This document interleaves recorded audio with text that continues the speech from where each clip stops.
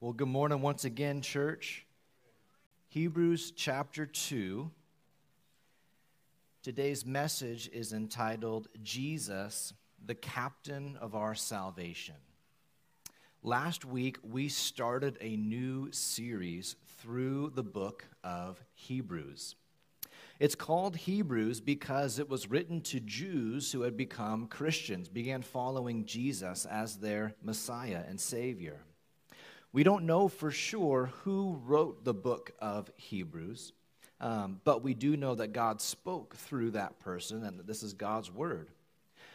The author starts out in chapter 1 explaining that Jesus is better than the angels. That's what chapter 1 was all about. And as we compare Jesus with the angels, it's easy to see why. The angels are created beings, ministering spirits. But Hebrews chapter 1, verse 2 reminds us that Jesus is the creator and the sustainer of all things. The angels, they worship and serve God. But Hebrews 1, 8 and 9 remind us that Jesus is God the Son. Verse 3 tells us that by himself, Jesus cleansed our sin and sat down at the right hand of the Father in heaven. In every way, Jesus is far better than the angels. And so with this in mind, look back at the very first verse in Hebrews. Hebrews chapter 1, verses 1 and 2. It says, God, who at various times and in various ways spoke in time past to the fathers by the prophets, has in these last days spoken to us by his Son. Since the beginning, God has been speaking to creation, speaking to us. God spoke through the prophets, God spoke through angels, but 2,000 years ago, God spoke through his Son as God became flesh, Jesus. And he is so much better than the angels. And so with that idea in mind, that whole point of chapter 1, Jesus is better than the angels, we come into chapter 2 in verses 1 through 4, and we have the first warning in Hebrews. Hebrews chapter 2, starting in verse 1. It says, therefore, we must give the more earnest heed to the things we have heard, lest we drift away. For if the word spoken through angels proved steadfast, and every transgression and disobedience received a just reward, how shall we escape if we neglect so great a salvation, which at the first began to be spoken by the Lord, and was confirmed to us by those who heard him, God also bearing witness with both signs and wonders, with various miracles and gifts of the Holy Spirit according to his own will. So this is the first of 5 warnings that we'll read in the book of Hebrews. And this one comes right after the idea and point that Jesus is better than the angels. Therefore, since Jesus is God in the flesh, since Jesus is the creator and sustainer of all things, since Jesus brings a better message than the angels, therefore, verse 1 again, we must give the more earnest heed to the things which we have heard, lest we drift away. The idea is you and I must pay attention to what Jesus has spoken, lest we drift away. For, verse 2, if the word spoken through angels proved steadfast, and every transgression and disobedience received a just reward, how shall we escape if we neglect so great a salvation? You see, God used the angels to deliver the Old Testament law to the Israelites. You remember the story where God rescued Israel out of slavery in Egypt, and they crossed the Red Sea, and then God gives them the 10 Commandments, and he begins to explain to them, this is how I want you to be different from everybody else. This is how I want you to live so that you are identified with me, your God, your Savior, your Redeemer. And God used angels to give that law to the Israelites. And those Israelites who broke God's law were punished. Therefore, since we have received a greater message from a greater messenger, communicated by God, the commander of angels, how could we expect to avoid punishment if we neglect so great a salvation? You may remember when Jesus rebuked the cities that did not believe him in Matthew chapter 11, starting in verse 20. It says, "Then Jesus began to rebuke the cities in which most of his mighty works had been done, because they did not repent. Woe to you, Chorazin! Woe to you, Bethsaida! For if the mighty works which were done in you had been done in Tyre and Sidon, they would have repented long ago in sackcloth and ashes.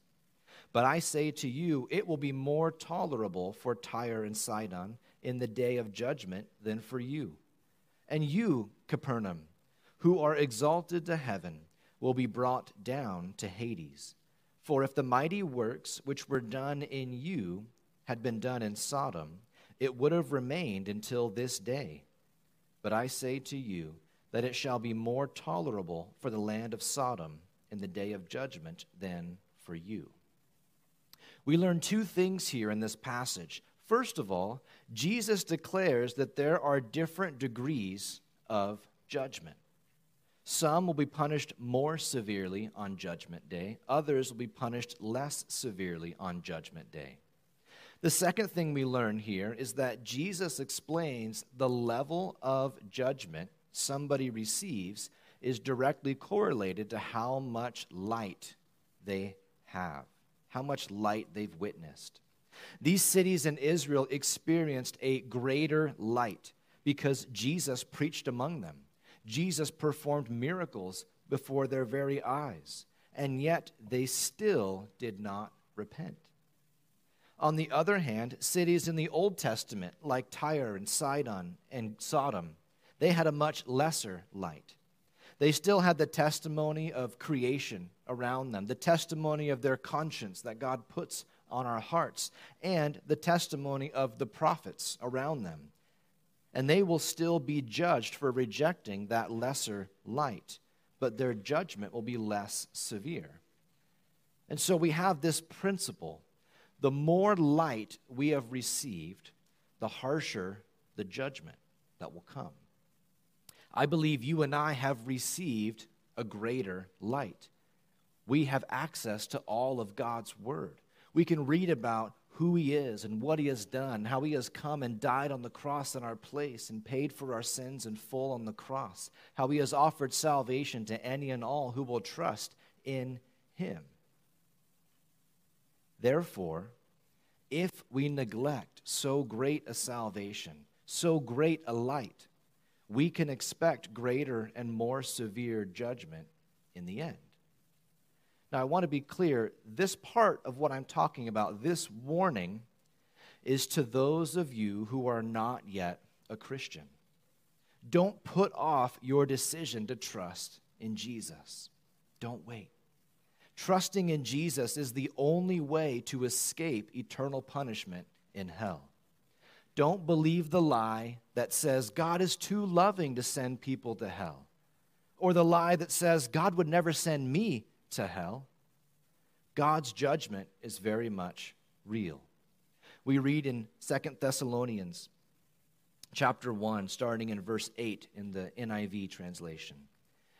It says, "He will punish those who do not know God and do not obey the gospel of our Lord Jesus.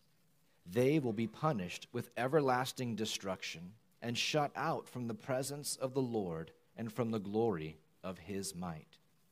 So do not neglect your chance of salvation." Jesus came to rescue you, so let him. Surrender your heart to him by putting your faith in Jesus. Ask him to save you, and he will. Look back at verse 3 again. The author of Hebrews speaks of this great salvation, saying that at the first, it began to be spoken by the Lord, by Jesus himself. And this gospel was confirmed to us by those who heard him, the disciples. And verse 4, God also bearing witness both with signs and wonders, with various miracles and gifts of the Holy Spirit, according to his own will. In other words, Jesus shared the gospel, the disciples confirmed the gospel, and the Holy Spirit verified the gospel by granting signs and miracles and wonders.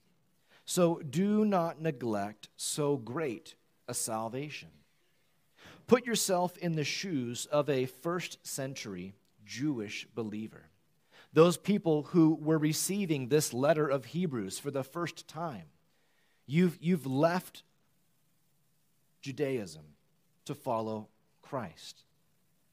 You still have some of the culture and some of the traditions, but you're following Jesus because you found your Messiah. But there are many people in your friends and your family that haven't followed Christ. And they look at you as if you've turned against them.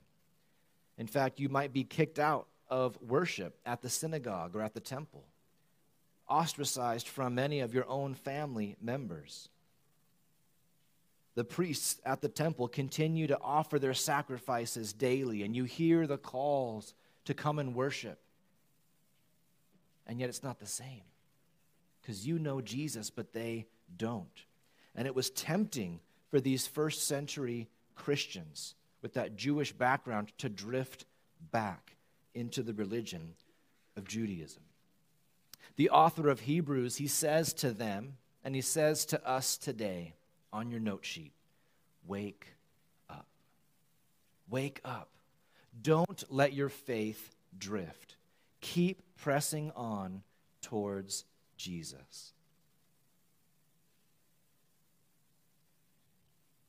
Now this is a warning for you and I who are already Christians. Wake up. Don't let your faith drift. Keep pressing on towards Jesus. Do you know what it takes to begin drifting? What do you have to do to drift away? Well, you do nothing. It just happens. Slowly, over time, you drift away. As a Christian, we are like fish swimming against the current. The world, our flesh, and the devil are trying to pull us downstream, down the current. But Jesus calls us to swim upstream, against the flow. But how easy is it to go with the flow? It's so easy, even a dead fish can swim with the flow. And so, I ask you, in what ways are you personally steering your life towards Jesus? How are you pursuing him? What are you doing to remind yourself of his word and of his promises? In what ways are you purposefully saying yes to Jesus and saying no to your flesh so that you don't drift off course? I think sometimes we as Christians get comfortable where we are. We'll swim upstream just enough so that we stand still. At least we're not getting swept downstream, right? But we kind of have this idea of, well, I want Jesus, but I also want to be comfortable in this world. I want Jesus, but I want to still follow after my own flesh. We're indecisive, torn between two desires. God would say to you, just look to me. I am enough, he would say. Follow me. Here's the good news. Today, he gives us this reminder, this wake-up call, so that if we realize that we have drifted spiritually, we've drifted off course, he invites you and me to once again give heed to his word, to listen to what he has called us to do, to fix our eyes on Jesus and to obey his word. And by his grace, you'll once again be back on course, no longer drifting. Now in verses 5 through 9, we read about Jesus, the Son of Man. Hebrews chapter 2, verse 5, it says, "For he has not put the world to come, of which we speak, in subjection to angels." Now, when he talks about the world to come, he's talking about the future world, the millennial kingdom of Jesus, Jesus' 1,000-year reign. And during this 1,000-year millennial kingdom, the Bible says Christians will rule and reign with Christ. In Revelation chapter 20, starting in verse 4, it says, "And I saw thrones, and they sat on them, and judgment was committed to them. Then I saw the souls of those who had been beheaded for their witness to Jesus and for the word of God, who had not worshipped the beast or his image, and had not received the mark on their foreheads or on their hands. And they lived and reigned with Christ for 1,000 years." So God will not give the world to come for angels to rule alongside God. No, but he gives it to believers for us to rule alongside him in that 1,000-year reign. Look at verse 6. It starts off saying, "But one testified in a certain place, saying." Now stop there for a moment. Notice in your Bible, the rest of verse 6 is in a different format. Maybe it's centered as a column or it's a new paragraph. That's because the author is about to quote a passage from the Old Testament. In your Bible, there should be a little footnote telling you where this quote comes from in the Old Testament. And in this example on the screen, you can see the little footnote, the little A at the beginning of the quote. And then down below, you can see, okay, this is from Psalm 8, verses 4 through 6. This is helpful to know because in your Bible, especially in books like Hebrews, we're going to have a lot of references to the Old Testament. And so in your Bible, make note of these little footnotes so that when something's quoted, you can go over and turn back to the Old Testament and find the passage that's being quoted. Now, look again at verse 6. It says, "But one testified in a certain place, saying, 'What is man that you are mindful of him, or the Son of Man that you take care of him? You have made him a little lower than the angels. You have crowned him with glory and honor, and set him over the works of your hands. You have put all things in subjection under mankind's feet.'" This passage says that mankind is a little lower than the angels, in the sense that, well, we're flesh, we're mortal, we're limited in our knowledge and power. And yet it was to mankind that God gave the dominion of this world to. God said to Adam and Eve in Genesis chapter 1, verse 28, "Be fruitful and multiply, fill the earth and subdue it. Have dominion over the fish of the sea, over the birds of the air, and over every living thing that moves on the earth." And one day, mankind will indeed rule over all of creation in the world to come, in the millennial kingdom. Yet, right now, we don't see that type of dominion or ruling. The author goes on in the rest of verse 8 in your Bibles and says, "For in that he has put all in subjection under mankind, he left nothing that is not put under him. But now we do not yet see all things put under man's rule." God put all things under the dominion of man. So why don't we see all creation subject to mankind?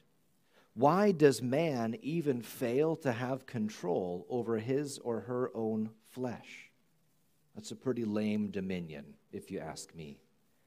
Well, when Adam and Eve sinned, they fell from their ability to fulfill God's command. Mankind is fallen, broken, unable to exercise the dominion God planned. In fact, the Bible calls Satan the lowercase god of this age, the prince of the power of the air, the spirit who now works in the sons of disobedience. Satan is one of the rulers of the darkness of this age. What a horrible place we are in. We have fallen short of the position God gave us, and instead, creation is ruled by a usurper.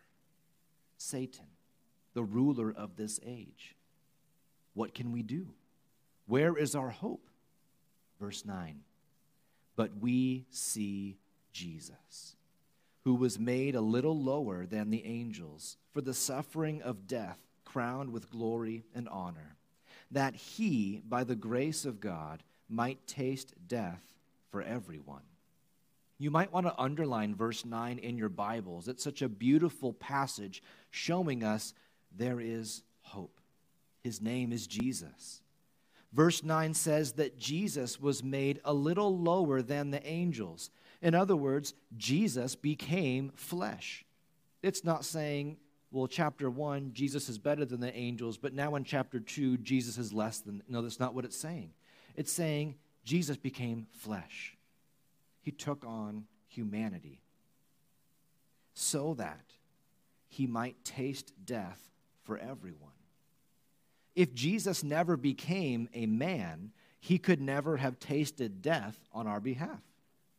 On your note sheet, your next fill in the blank, Jesus tasted death for me so I might have eternal life. Consider what Jesus accomplished by becoming flesh. Jesus became flesh to be Emmanuel, God with us. He became flesh so that he could die for us. Jesus became flesh so that he could live the perfect and sinless life that we failed to live. Jesus became flesh so that he might take the rule and dominion back from Satan onto his own shoulders.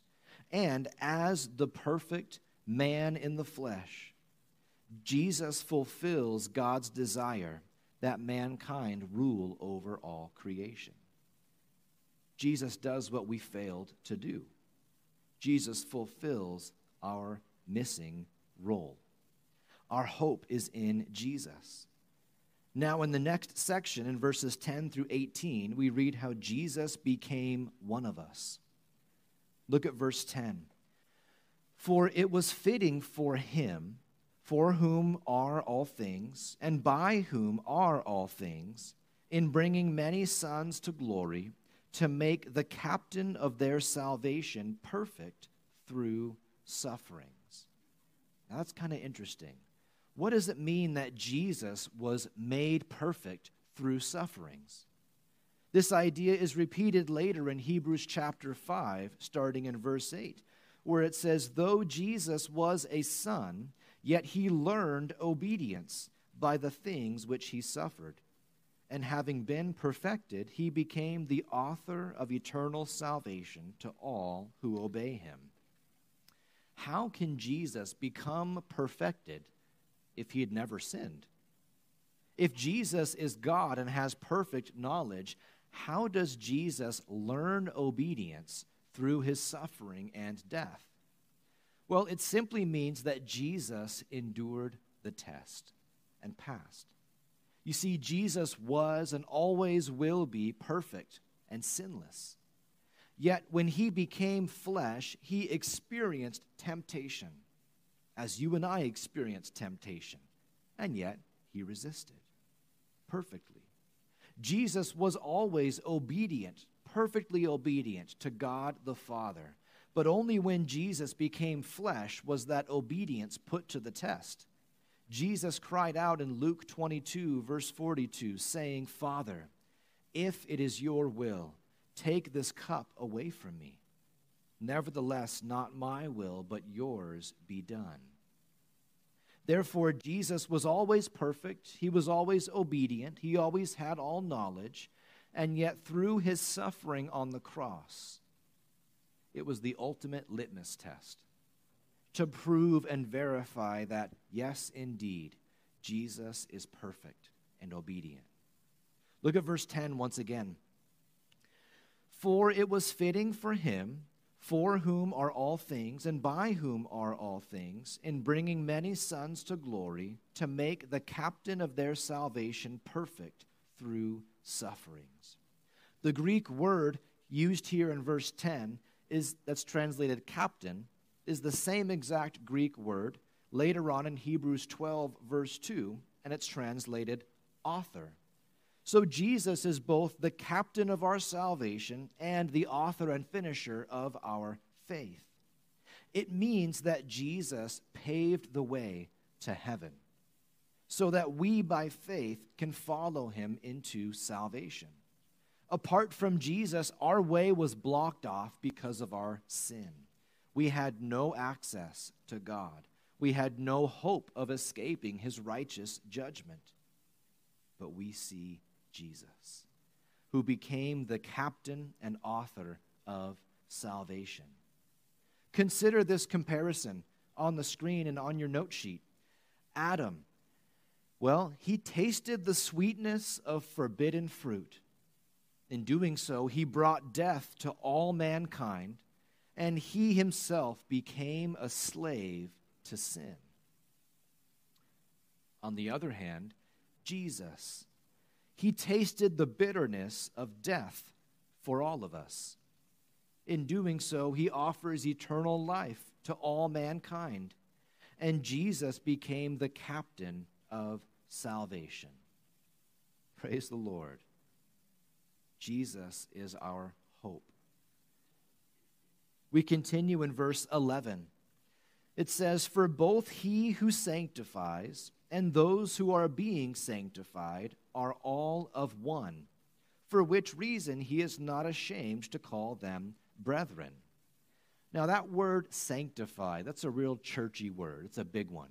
It just means to be set apart, to be made holy.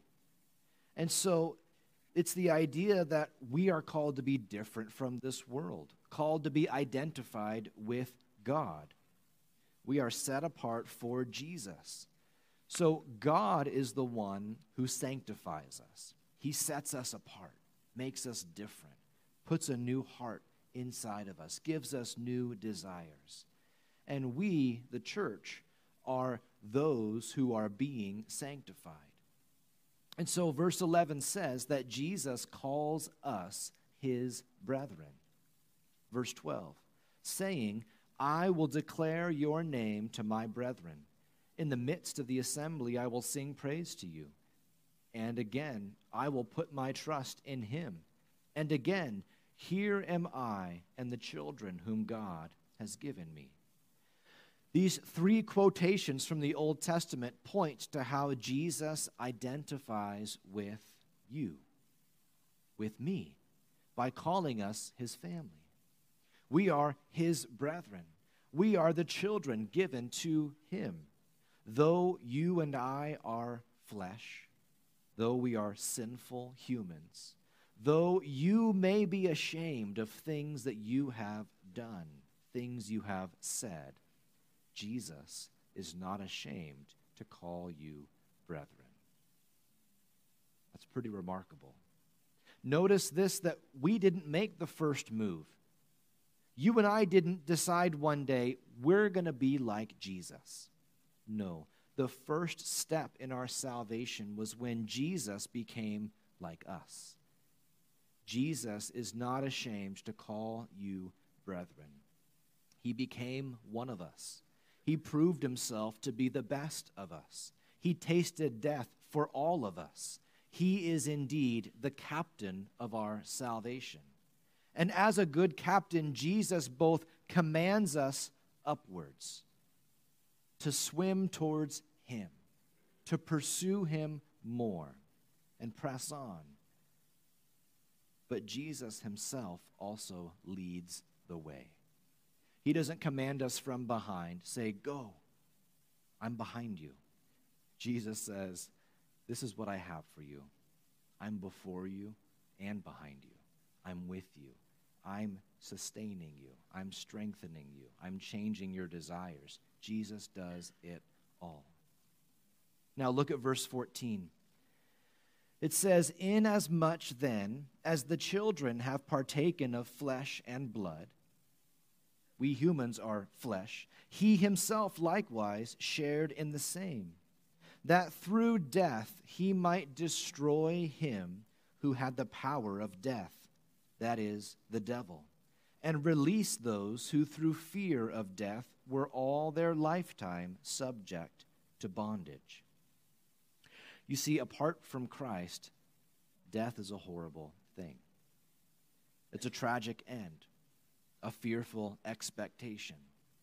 But Jesus became flesh and blood so that through his death, he conquered death. The devil has been defeated.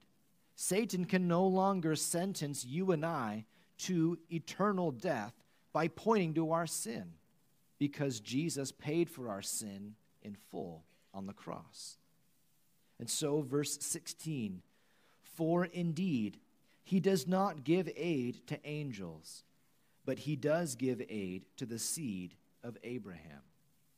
Here, the seed of Abraham refers to anybody who is trusted in God.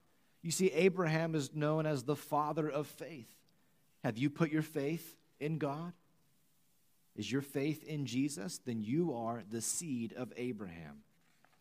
Therefore, verse 17, therefore, in all things, he had to be made like his brethren, that he might be a merciful and faithful high priest in the things pertaining to God, to make propitiation for the sins of the people.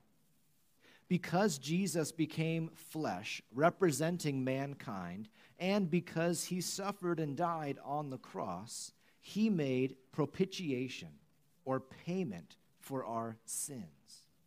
You see, we read in Romans 3:23 that says, for all have sinned and fall short of the glory of God. We are all guilty. We all fall short. Me too. Romans 6:23 says, for the wages of sin is death. You see, by breaking God's law, we have earned his wrath. There is nothing we can do to appease his wrath. It would be like a convicted murderer pleading to the judge for mercy. And the murderer says, I swear I'll be good, I'll be perfect for the rest of my life.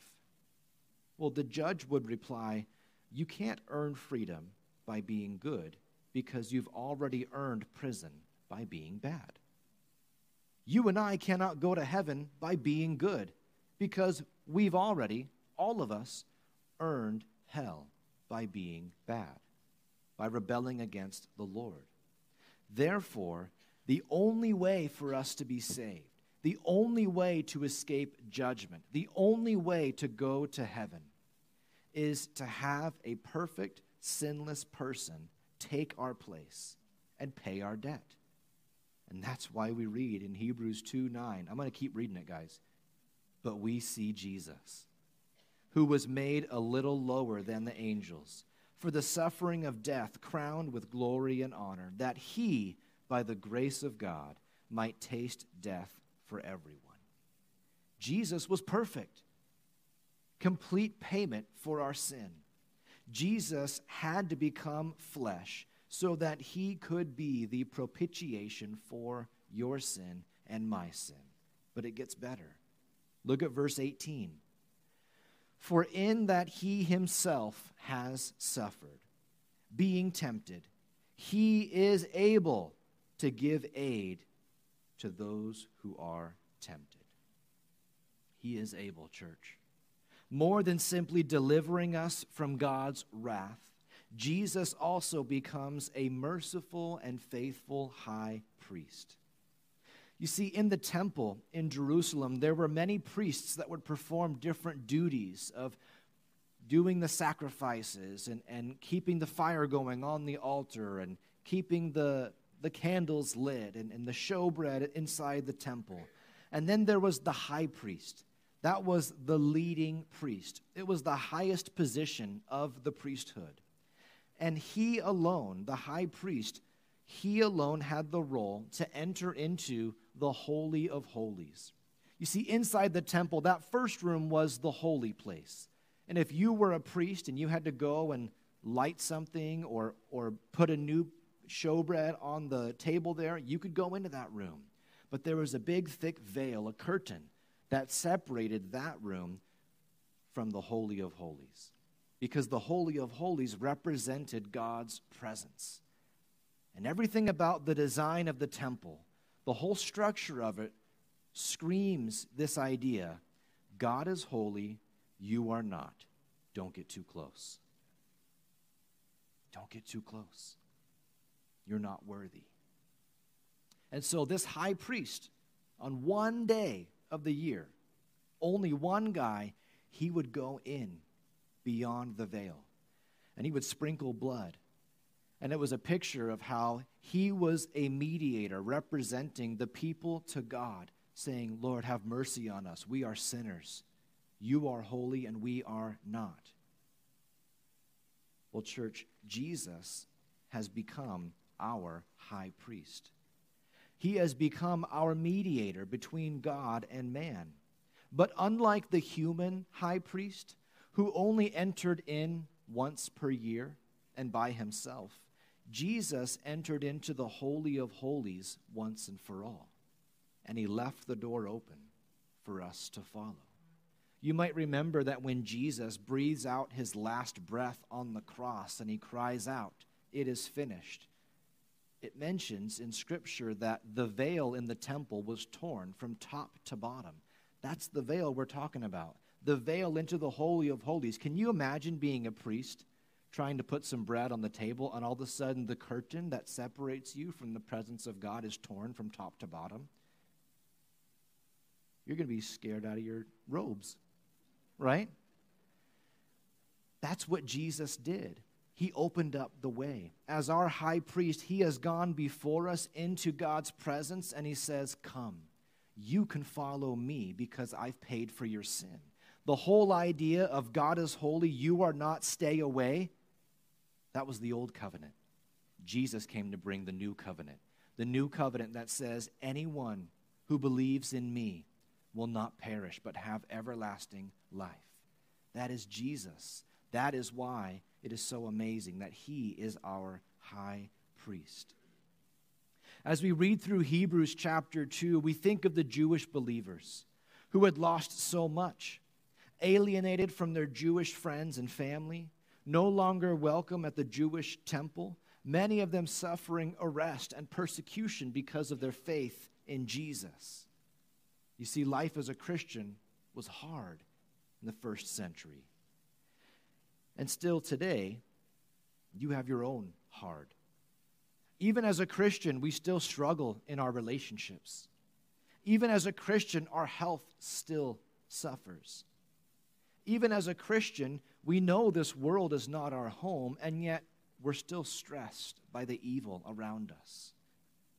How fragile our world is. You and I, we know Jesus' forgiveness, and yet we still struggle with our own flesh and with temptation every day. It can be overwhelming at times. It can tempt us to lose focus and begin to drift away. Well, church, here is God's word for us today. On your note sheet, 3 ways to press on. And the first one is focus.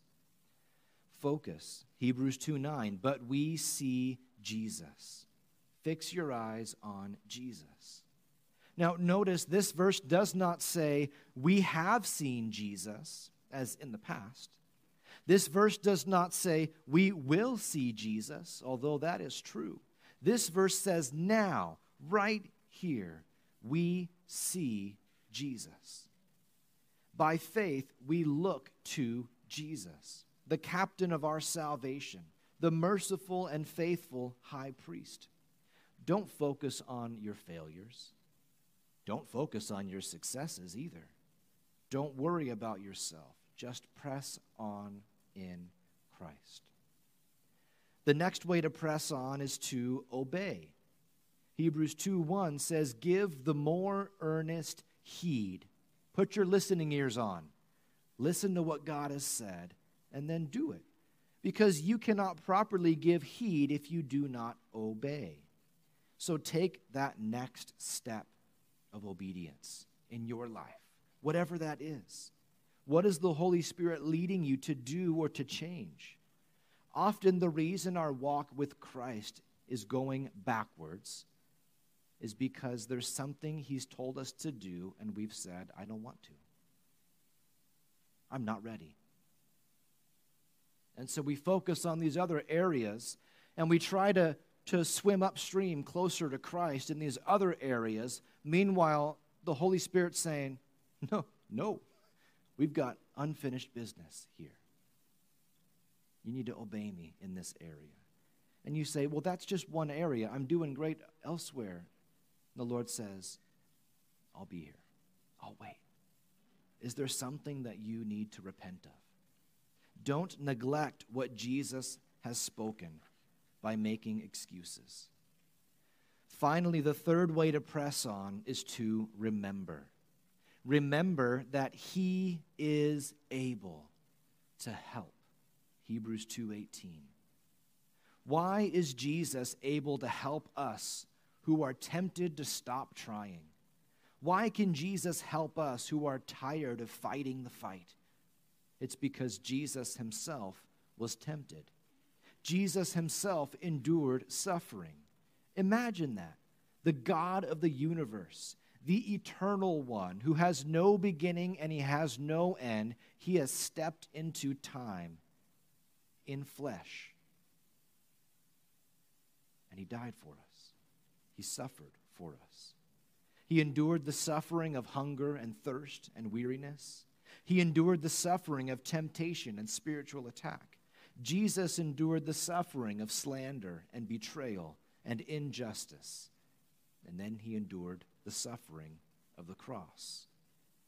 Therefore, Jesus is able to help you and me who are tempted. Because Jesus is your faithful and merciful high priest, he gets it. He not only knows the reality of suffering, but he's experienced it.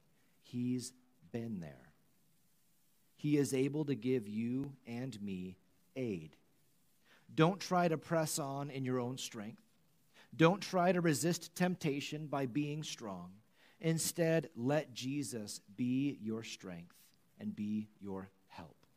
Indeed, we have so great a salvation. Praise God that Jesus is the captain of our salvation. Let's pray. God, we thank you so much for all of the work that you did, all of the suffering and humbling yourself. Lord, all of the pain and humiliation and mocking that you took for us on our behalf. Lord, for anybody here today or listening online that has not yet put their faith in you, God, I pray that you would just speak to their heart right now. God, that you would invite them to look to you and say, Lord Jesus, I am guilty of sin. Lord, please have mercy on me and save me. Lord, do not give me the judgment that I deserve. Lord, don't let me neglect so great a salvation.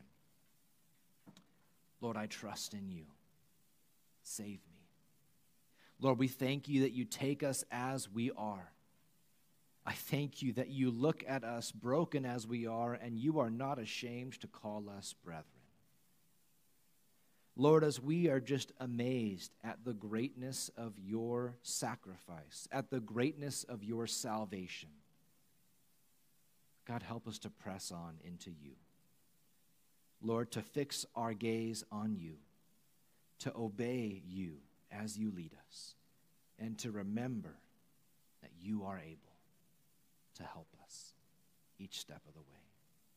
Thank you that you are able. God, may you get all the glory and all the praise. In Jesus' name we pray. Amen.